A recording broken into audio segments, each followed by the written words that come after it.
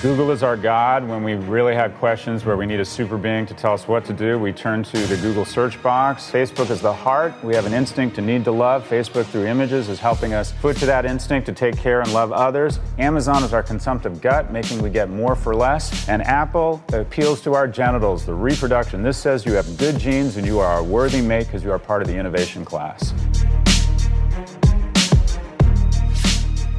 Welcome to the Ty Lopez Show. I have one of the more interesting books I've read in 2017. Scott Galloway, he flew out here on his way to Vegas to party. He's a professor at NYU. He's been ranked as one of the top business professors, and he wrote a book that I think is important.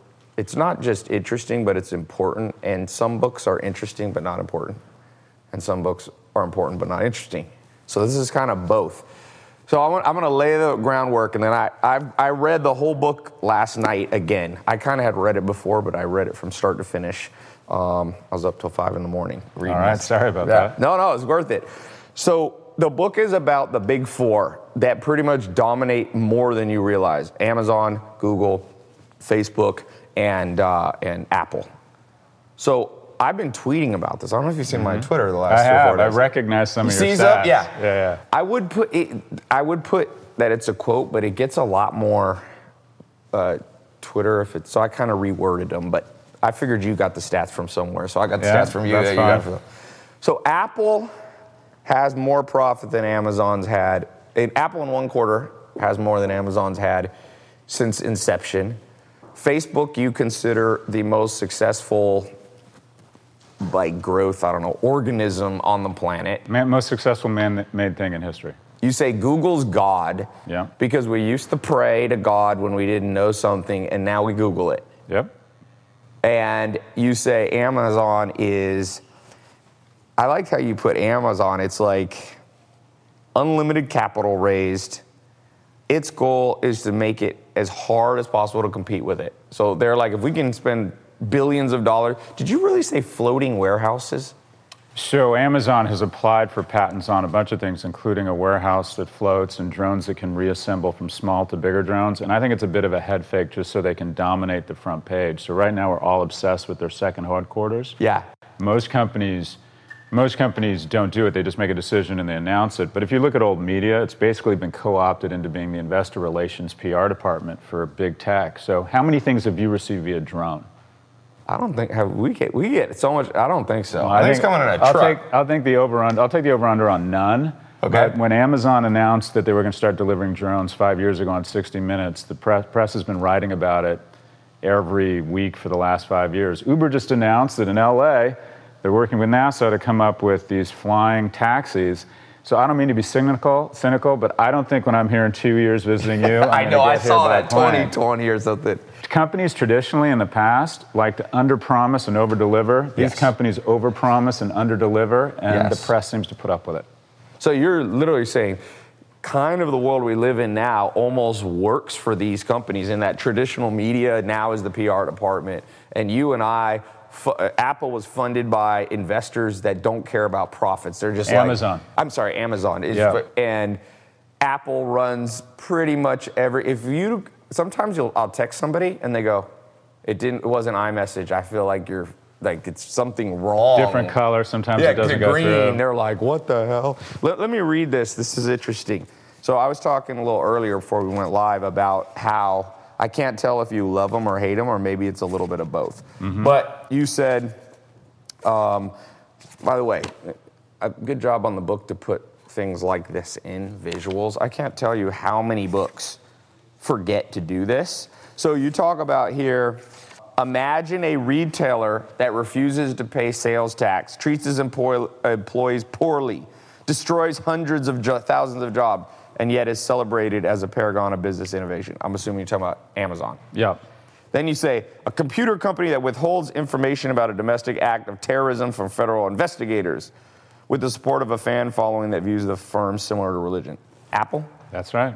So you consider Apple almost religious state? As we become more educated and affluent, church attendance goes down, but our questions and anxieties are bigger and bigger, creates a void for a religion. Apple's our religion, Steve Jobs is our Jesus Christ, and this is the new cross. Wow. Not controversial at all. And you say a social media firm that analyzes thousands of images of your children, activates your phone as a listening device, and sells the information to Fortune 500 companies. Is Facebook literally recording us when we don't know it? So if you have the Facebook app open, there's ambient listening. Now, to be fair, it's just there so it can serve you more relevant ads. So if you're at an Adele concert, you might get served her album. They're not doing anything insidious with it. The scary part, though, is that Facebook has shown us they haven't put in place the safeguards to ensure that it's not weaponized by bad actors. Right. So the scary thing isn't that Facebook's listening, it's that an intelligence unit of the Russian government might be listening. Right, so they're hacking in somehow. Zach, one of Zach's here running the sound, but his brother Andy is convinced. I have one of those Alexa things, and he's like, I don't want to be in the room. Trust me, it's listening to us. It spools 45 seconds backwards, but it's going to create all sorts of interesting things. Should we train Alexa that when it hears a gunshot to call the police automatically?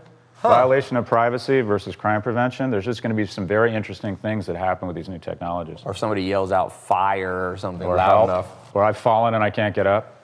I've fallen and I can't get up might work. I got a 99-year-old grandma. And then lastly, you said an ad platform that commands in some markets a 90% share of the most lucrative sector in media, yet avoids anti-competitive regulation through aggressive litigation lobbyists, assuming that's Google. 90% share, more share than Ma Bell or the railroads had of a market that by dollar volume is bigger than the entire advertising market of any country with the exception of the U.S. And when you add Facebook into that, you talk about that later in the book, Google and Facebook, AdWords. So Google controls AdWords, they control YouTube advertising now, and then you have Facebook controlling its own, and of course Instagram ads, which are, and really, when you think online outside of that, there's not that much more. There's Snapchat doing a little bit of advertising, Twitter. So are they aggressive in terms of lobbying? Is Google? Oh yeah, they learned from Microsoft's failure not to lobby. They spent a great deal of money on lobbying. You talked about Facebook. This isn't a communications vehicle. I doubt you even take calls on this. I don't trust people to call me on this, only if they text me. 80% of our time on phone is in-app, and 6 of the top 10 apps are owned by one company, Facebook. Yeah. And you talked about digital marketing. Between Facebook and Google, they commanded last year 103% of the growth in digital marketing.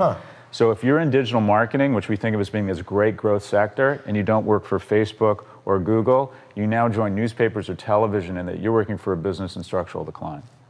Yeah, I mean, for sure. Me and my business partner has spent $600 million combined on marketing our companies that we own, and almost all of that is with Facebook. He spent more on Facebook, I've spent more on Google.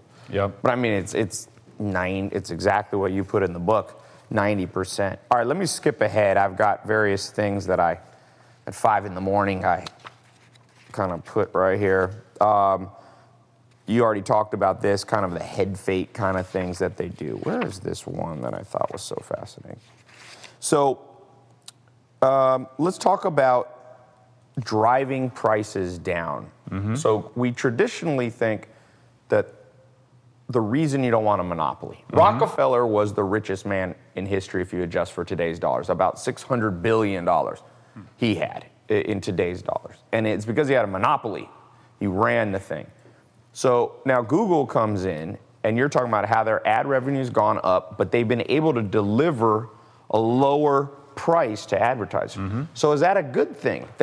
So maybe monopolies are good in this case because they're offering us cheap. The fact that Amazon is almost a monopoly on online, they're able to buy in bulk and ship. So can monopolies be good, or are they evil? So the term natural monopolies is that in some sectors that require enormous capital investment, it might make sense to let someone have monopoly-like power. So certain cable companies are offered limited competition and aren't subject to the same antitrust. What you have with Google and the other technology companies that you reference, it's so powerful, is they have a different gestalt. Most consumer companies think if we have a good year, if we're Chanel or Procter & Gamble, we raise prices faster than inflation. Tech comes at things with a different viewpoint. Google last year grew its revenues 20% while lowering its prices 21%. So if you're selling TV ads or print ads, you have to compete with a Google that has better products this year and lowered its prices 21%. So every year, technology eats more and more of the economy because its viewpoint is, let's massively improve our product, but let's also lower the prices. Yes. Whereas most consumer companies go, if we're killing it, let's raise prices. Yeah. So in a way, it can be good, but maybe it's one of those monsters that can get out of control conceivably. And eventually, if Google just started doing things that we didn't like, we wouldn't have much control because we're running, like me, I'm running all my ads. And you see it with Facebook. If Facebook doesn't like a product you're trying to advertise, for those of you entrepreneurs listening in, you almost have to switch businesses. Mm-hmm. If I know people that sell supplements, let's say. Facebook doesn't really like supplements. And so I know people that get out of that whole business once they realize Facebook won't approve their ads. Yeah, it's so. For example, with Google, there's a lot of concerns. One, there's now something called Google Answers, where people are now asking Google because they trust it more than their priest, their rabbi, their scholar questions, and Google is answering them for us. Yeah. And the question is, do we want to outsource truth? My kid no longer looks to me for answers; he asks Alexa. Right. So, are we comfortable with a new source of information, and are we comfortable with this company controlling 90% share? It's also you kind of honed in on the crux of the issue, and that is we're going to wrestle with is what is always good for the consumer, always good for society. Right. Because it'd be hard to deny these companies aren't good for the consumer. But if Amazon is putting every retailer out of business, Facebook and Google will grow their business $22 billion this year. They need an additional 12,000 employees to handle that additional revenue. Mm-hmm. Traditional media companies, ad agencies, TV stations, need 150,000 people. So 12, roughly. So basically, you're going to have 2.5 Yankee stadiums of copywriters, creatives, showrunners, production teams get their pink slips every January 1 because of Google and Facebook's growth and efficiency. Yeah. So we've had that in the past. We're going to be replaced by robots. We've had job destruction. We've just never had companies this good at it. Yeah. I mean, there's all these books now about living wages and automatic kind of, what do they call it? Universal guaranteed income, yeah. Which is basically saying there ain't going to be enough jobs. We're going to save so much money with efficiencies, like with technology, that we're going to have to literally just pay people for not working. You already see that in Scandinavia. I mean, in Scandinavia, if you lose a job, they pay you for 2 years, almost your full salary. So one interesting thing, let's switch subjects for a second here. Really good part, for those of you chiming in late, we're with the hidden DNA of Amazon, Apple, Facebook, and Google. Professor Scott Galloway flew out here, was kind enough to come out. You've got great people recommending you read the book. Good old Seth Godin. Jonah Berger, if I know Jonah, he wrote a great book, Contagious. But you're a professor. You teach at NYU Business School, Stern.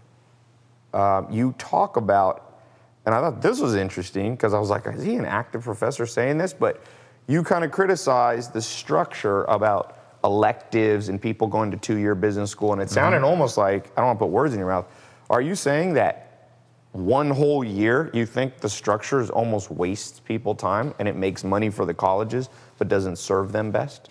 Yeah, I think if you look at the cost of education, it's outpaced healthcare, it's outpaced cable TV. It has become a social ill. I think our university system has effectively become a caste system where your future is largely, unfortunately, dictated by the college you go to or the level of education. And education has become unattainable. It's become so expensive for kids like me, who was raised by a single mother who was a secretary just 3 miles down the road here.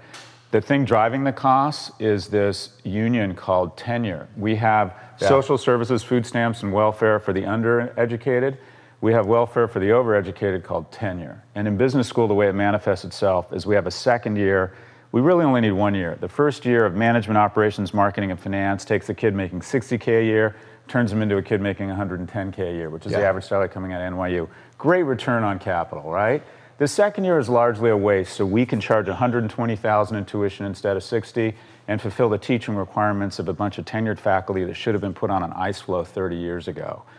We could do an MBA in 1 year. Are you popular at NYU? Yeah, as you can imagine. With the professors. As you can imagine, I don't get invited to lunch a lot with my colleagues. You're like, iceberg time. You're pissing me off. Having said that, I want to be serious. NYU loves free thought and free thinking, even if you offend people. The second year should have 4 pillars too. And the 4 pillars should be Amazon, Apple, Facebook, and Google. To understand these companies, how they create value, the instinct they tap into, how they've been able to aggregate the GDP of India across the population of the Lower East Side of Manhattan, is to understand the intersection between technology, innovation, and media, and information services, and retail. So the 4 pillars of business, in my view, post management, operations, finance, and marketing, are these 4 companies. So for those of you listening that are entrepreneurs or considering being entrepreneurs, what you're really saying is, what you talk about in this book is the ultimate case study. If you dissect, reverse engineer these 4 companies, you almost have a micro model for anything that you want to do. You're going to need to know these skills. You're going to need to know the design and creativity and marketing abilities. This is how I think about it. Correct me if I'm wrong. To me, when I think of Apple, it embodies the ability to have sleek designs, urgency marketing, scarcity marketing. It's this beautiful, it's kind of beautiful.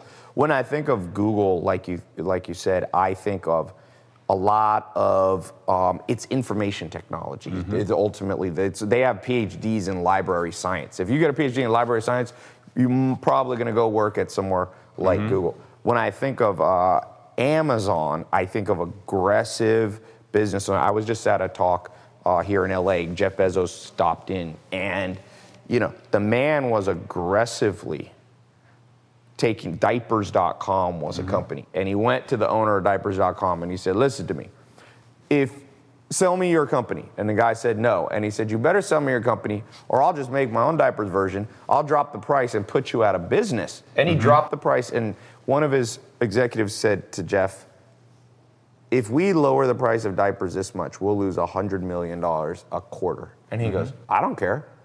And so when I think about those of you watching, the need to be somewhat aggressive and competitive at times, that's what I think about with Amazon. And then Facebook, what I think about Facebook is really tapping into almost Internet 2.0. Internet 1.0 was kind of just selling things online, and Internet 2.0 was connecting people and using that information to sell to them. Is that kind of a fair? So I'll take a swag at that as well. So Google, I think, is a modern man's God. We used to turn to a super being for answers.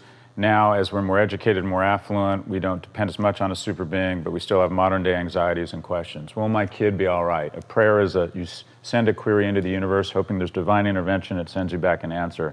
Now it's symptoms and treatment of croup into the Google dialog box. Google is our modern man's God. All of these tap into a specific instinct. Facebook taps into our need to love. One of the wonderful things about our species is we not only need to be loved, kids with poor nutrition but high levels of affection have greater outcomes than kids with good nutrition and poor levels of affection, but we need to love others. The number one indicator or signal of you're making it to 100 years or not is how many people in your life do you love. I met your cousin working here. That's a signal that you're a caretaker. People who let their parents move in with them and decide to take care of them, the life expectancy goes up 2 to 3 years. New mothers do not die. It's an instinct to want to take care of others, and when the physical and mental nuance of taking care of others releases a hormone that clears out the bad cholesterol, and you get to stick around on this earth a little bit longer. Facebook taps into our need to love others and is creating first and second degree relationships, catalyzing them, reinforcing them, mostly through images that create a lot of empathy and kind of second order love. Moving further down the gut, our instinct since we emerged from caves is always more. We always want more, because the penalty for too little is the worst death in the world, starvation. So open your cupboards, open your closets, look at this fat pad, and you think, I don't need any more. And then the moment after you think that, you think, I'd like a bigger pad, or I'd like a penthouse in Manhattan, or I would like more clothes. So the more for less business strategy is usually the company that is the most valuable in the world. It's the strategy of Walmart. It's the strategy of China as a society to offer the world more for less. And now it's the big winner there is Amazon. Moving further down the torso, your strongest instinct is survival. Most of us get up in the morning. We know we've checked that box. You were not worried about making it to the end of the day today. You were confident you were going to survive. So you go to your second instinct, which is procreation. This is the new signal that you have good genes. This means having an Apple iOS means that you are educated, affluent, appreciate artisanship, have disposable income, and that you have good genes. This is saying, I am a good mate. Peacocking a little bit. This is the feathers, the new luxury item. And as a result, has been able to pull off the impossible. The low-cost provider, meaning Apple can go into its supply chain and secure components for the lowest price, but it charges the premium price. So that's the equivalent. I saw these fat cars out there. Imagine the margins of a Lamborghini or a Ferrari with the production volumes of a Toyota. That's what Apple has done, and as a result is the most profitable company in history. More profitable than IBM, Oracle, Unilever, Walmart, and P&G combined. We have never seen a profit generator because it taps into a very irrational organ, and that's our reproductive organs. You want to, as a company, figure out what instinct you tap into, and ideally you want to tap into the irrational ones. Love. Yeah, you said there's 3 in the book. You said there's the rational, the emotional, and the genitals. I like that. There you go. It's like something sexy. But not to interrupt you, but on that, the one of the parts later in the book. By the way, I highly recommend you guys grab this book, The Four, by Professor Galloway. You talked about how these companies, you talk about wealth on the Forbes 400 when you subtract people who've inherited their money, and what a large percentage of them were either in retail or luxury goods. Yeah. So there's money, and that's that procreation side of where we have luxury, we're signaling to the world. If you study, classic evolutionary theory, that was one of the things that Darwin struggled with. Why does a male peacock have all these extra feathers? Because they take energy and they seem to serve no purpose. But the purpose was to show I have so much energy that I don't care. And so when a man buys, I have a lot of cars, Charles Darwin would be like, you're trying to signal to women that not only could I have one Lamborghini, but I forgot that I have like that kind of mentality. So you're saying Apple, because that's an interesting take. That's what you think Apple's Your Ferrari core. and iOS signal the same thing. It says you're stronger, smarter, and faster than the other guy. And that if a woman mates with you, her kids are more likely to survive than if she mates with someone who drives a Hyundai and has Android. At the end of the day, that's what you're signaling. And you will pay a lot of money to feel, I'm wearing a cashmere sweater that costs about 10 times more than I need to stay warm. Right. But I'm trying to communicate to people that I have an Italian sense of design and sensibility, and that I'm an attractive mate. And even if you're in a monogamous relationship and not looking to procreate actively, these things have been pounded into you for millions of years. So you still want that canary yellow Ferrari in your garage, even if you're happily married. Even if you love your husband and have no plans of procreating with anybody else, you will still buy $600 ergonomically impossible shoes. Right. So you want to tap into these irrational margins, because irrational in the consumer world is Latin for huge margins. Wealthiest man in Europe, Bernard Arnault, Vuitton and Hublot, signaling. Wealthiest family in New York, Estee Lauder, making your cheekbones look higher, you're a better mate.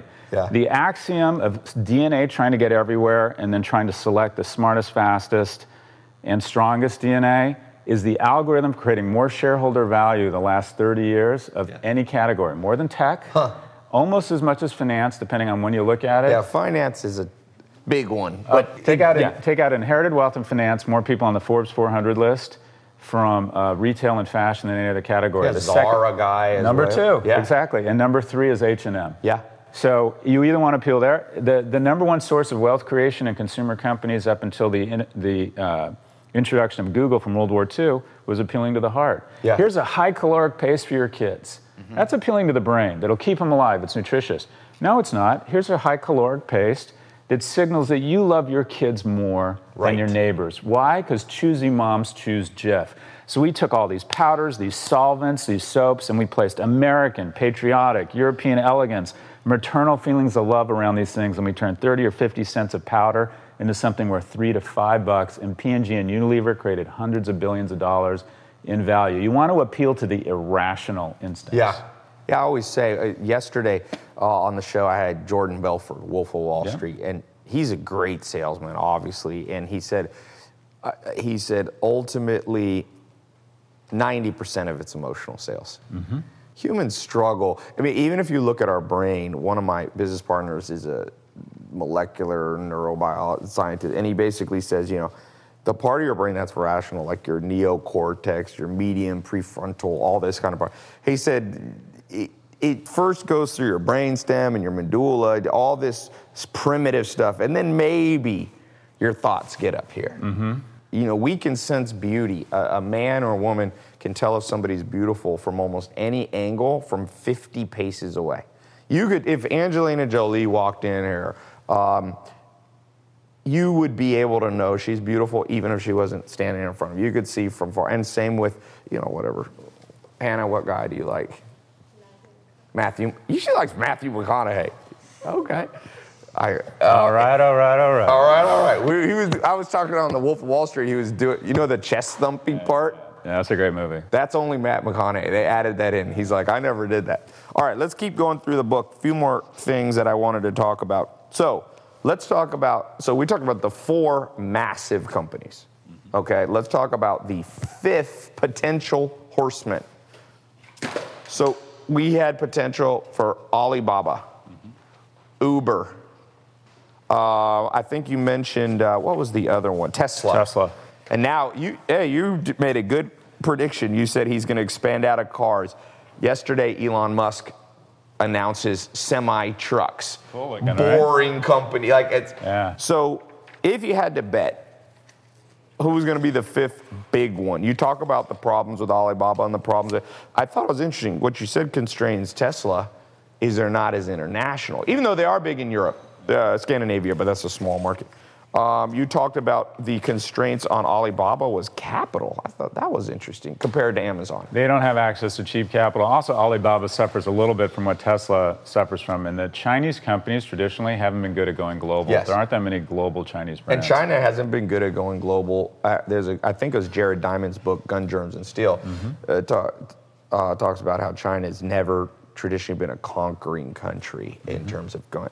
So if you had to wager right now, and you could be wrong, who's going to be, is it Uber? Who's going to be the 5th horseman? So 2 years ago, I would have bet on Uber because I thought Uber was not a ride-hailing service, but a back-end fulfillment infrastructure to rival Amazon's.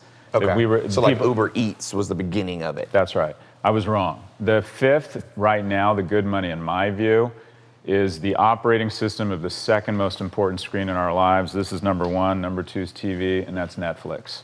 Millennials spend more time watching Netflix than the rest of cable television combined. Yes. If they continue to command that sort of custody of the wealthiest consumers in the world, you could see them getting into all sorts of different businesses. Yes. Where would you go? So if you're Reed Hastings, you're running Netflix, where do you go next?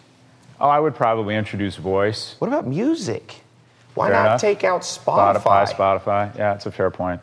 There's a lot of different ways they could go. If you controlled Netflix. What about education?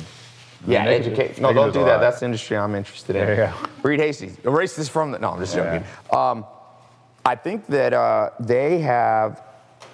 If you think about the best money people probably say they spend, dollar for dollar, the average person under 40, I bet you it's Netflix. Right there. $10, and you can sit there, and people binge or watch. What's the most you guys, anybody here has ever watched on Amazon in one day? I mean, Netflix in one day. I was watching Stranger Things like 3 hours a day.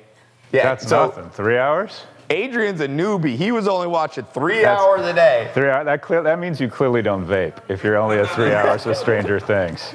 Well, I remember when they were still delivering DVDs. Zach here got me into The Sopranos, and I almost lost my mind. I had to switch to that package where you get like 12 DVDs. I became so. But that's one of the greatest pivots in business history. Think about it. A mail-order DVD company takes huge risks, extraordinary capital, stock dove, and went into streaming TV. I mean, one of the greatest. Reed Hastings is arguably the most underrated CEO in the world. You think so? Yeah. Well, he's not mentioned in the same breath as Bezos and Cook, and he's right up there. Yeah. That's incredible. Not the revenue levels. I mean, right now, they just passed 100 million customers, let's say, paying roughly $10 million. So they're doing $1 billion a month in revenue. Certainly not at the level. I mean, I think Amazon, if I'm correct, I did the math. They're grossing like $300 million a day or something. That sounds about right. I think they're about 120 billion. But what Amazon and Netflix have been able to do is that they've taken a stopping and starting business like retail, where on January 1 you have to reinvent the business and get new customers every day. Yes. And that's exhausting. That's like playing basketball. And in the 90s, software came up with this amazing business model and said, we're going to cut the price, but we're going to integrate it into your daily workflow, and you're going to pay us every year. And we're going to show the market that you renew, recurring revenue, like a gym versus a personal trainer. Yeah. And the markets value recurring revenue companies at a multiple of revenues versus a multiple of profits. Yes. So another gangster pivot was when Amazon took a non-recurring revenue business, retail, and took it to recurring revenue business with Prime, you mean? With Prime, yeah. which is now in 62% of households. More households have a recurring revenue relationship with Amazon called Prime than voted in the 2016 presidential election or have a landline phone. There's a lot of interesting stats in this book. I like the one that Apple has more cash than the economy of Denmark. You know you got a lot of money, Zach, when you're like, oh, that country? I have more money than that country. Not that region, not that state, that country. Yeah, that nation. So as we wrap up here, I wanted to talk about, especially for people listening that are launching business, let's talk about the losers. Because I had dinner with Steve Ballmer this year. Fascinating guy, very smart, $32 billion, owns the Clippers. But Microsoft has definitely been a loser in the game.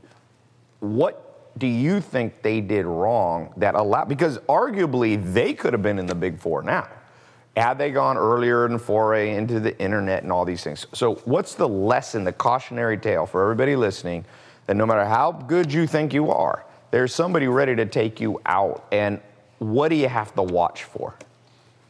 So that's a complicated question, but just first off, Microsoft has actually had an incredible renaissance the last 2 years. Yes, they're the third most valuable yes. company in the world right now. So arguably, they are the fifth horseman, but I didn't write about them because they're B2B.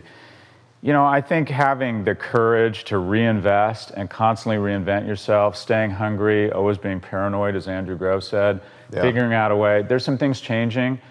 So, for example, moving to an urban center now, being within a bike ride. I can't think of a company that's created more than $10 billion in value in any given year that is now not a bike ride from a world-class engineering university. Technology really is eating the world. You need to be perceived as an accelerant for people's careers such they show up. You have to show extraordinary financial success, because I believe, and some people think this is crass, but I believe people, for the most part, go to work to provide economic security for them and their families, and will always be drawn to the economic winner. You have to be seen as a good citizen. You have to be seen as going global. So there's a lot of features. You see companies moving away from these suburban campuses into urban centers. Yeah. There's all kinds of, I go through something called the T algorithm, where I think there's 8 features of companies that have a shot of getting to $1 trillion that all these companies mostly have. They're vertical, they control the experience. Apple controls the experience with their stores. So I work with Nike, Samsung, Rolex, P&G. I think they're all going to need to open stores to maintain their irrational margins if they want to be. Microsoft tried, they didn't do so well. Execution means everything. I was on the board of Gateway Computer. We tried and it didn't work. But Samsung's not catching Apple with those gorgeous temples to the brand called Apple stores. So, I know. I like that you call them temples to the brand. Yeah, that's it. This is, as we wrap up, let me just read this or go through this last part. There was one more thing.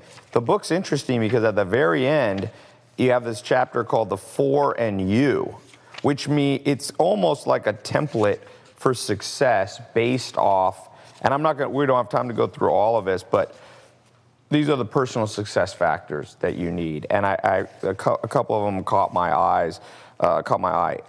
Get to a city. Hands down. You were talking about how important it is. We're here in Los Angeles, you're in New York. Talk about pimping your career. You talked about serial monogamy in the context of get a job. You're probably not going to stay there forever. But when you're there, focus on it. Don't be like Tinder dating and thinking, oh, there's always a better job. And stay there as long as it makes sense. Be exceptionally loyal until you aren't. But going back to a city, 2/3 of economic growth over the next 20 years are going to take place in cities. When you're in a city, have you ever played tennis and rallied with someone who's better than you and your game immediately goes up? When you're in a city, you're on the court with a bunch of players that are better than you, and you're just going to raise your game. I would argue cities make you less happy, but they make you more money. So that's actually a decent I have a couple farms I bought in Virginia, so what I do is try to rotate around. So if you can pull it off, have a house in the mountains, a house at the beach, and then go back. I go back to LA. It's almost like going back into war. Back into the Thunderdome. Back into Thunder. So Yeah, I like this. Professor Galloway, career advice. This is a sexy job factor. Can we just talk about it for 1 second? Yeah, let's Because I think talk it's about important. You want to open a restaurant, you want to produce movies, you want to go to work for Vogue, you better get a lot of psychic income because on a risk-adjusted basis, your return's going to be awful. You want to start a software as a SaaS platform for healthcare maintenance workers, something that sounds like you want to put a gun in your mouth. Boring. I smell money. Yes. The more boring the industry, the higher the ROI, because the sexy industries are overinvested and they're like any asset class. When everyone's buying Florida real estate, watch out, there's a crash. And then when no one wanted to buy Florida real estate in 2009, go in and buy. Yeah. Find industries that other people find boring. Yes. If you can't help it and you have to work for Vogue, okay, then go do it. But if you're looking to do something in terms of just sheer ROI on your human and financial capital, boring is sexy. Yeah, and he's talking, it's interesting because it's two things. If you're starting a business, you may want to start a sexy one, going off the Zara and the retail and the amount of billionaires. Great. If you're an employee, you're saying those jobs, they're like, everybody wants to work for us. Interns here, you get, to get donuts and that's it. So Wayne Huizenga was a billionaire. Unfortunately, he started Blockbuster, but he was already wealthy. And before that, he had Waste Management, which is a trash business. And I actually had a older mentor of mine, and him and a buddy had invested in, I can't remember if it was Waste Management, one of these. And they got paid $1 million a month as a dividend for investing in it years ago. They owned trash made them $50 million or something like that as a small investor in it. So that goes to your point. Well, this has been amazing. For those of you listening, go to tylopez.com, the4, just the words, THE4. I'm going to put a special page up for this book, tylopez.com/the4. I'll put links to Professor Galloway's stuff. He's got a TED Talk he just did. He's got some great consulting companies for those of you listening who have enterprise needs. And so thanks for, don't party too hard in Vegas. No, we need to do a second interview. I could slip and break a hip if I'm not careful. No, I don't want it to be like one of those hangover things where 2 days later they find you on the roof. I did. It would pimp the video views. The last interview I did, right? The last interview, the forgotten Tupac. Professor Galloway. Well, thank you for being here. Thanks for having me. Congratulations on all your success. No, on yours. This is a great book. Check out the book. Don't get left behind by the 4.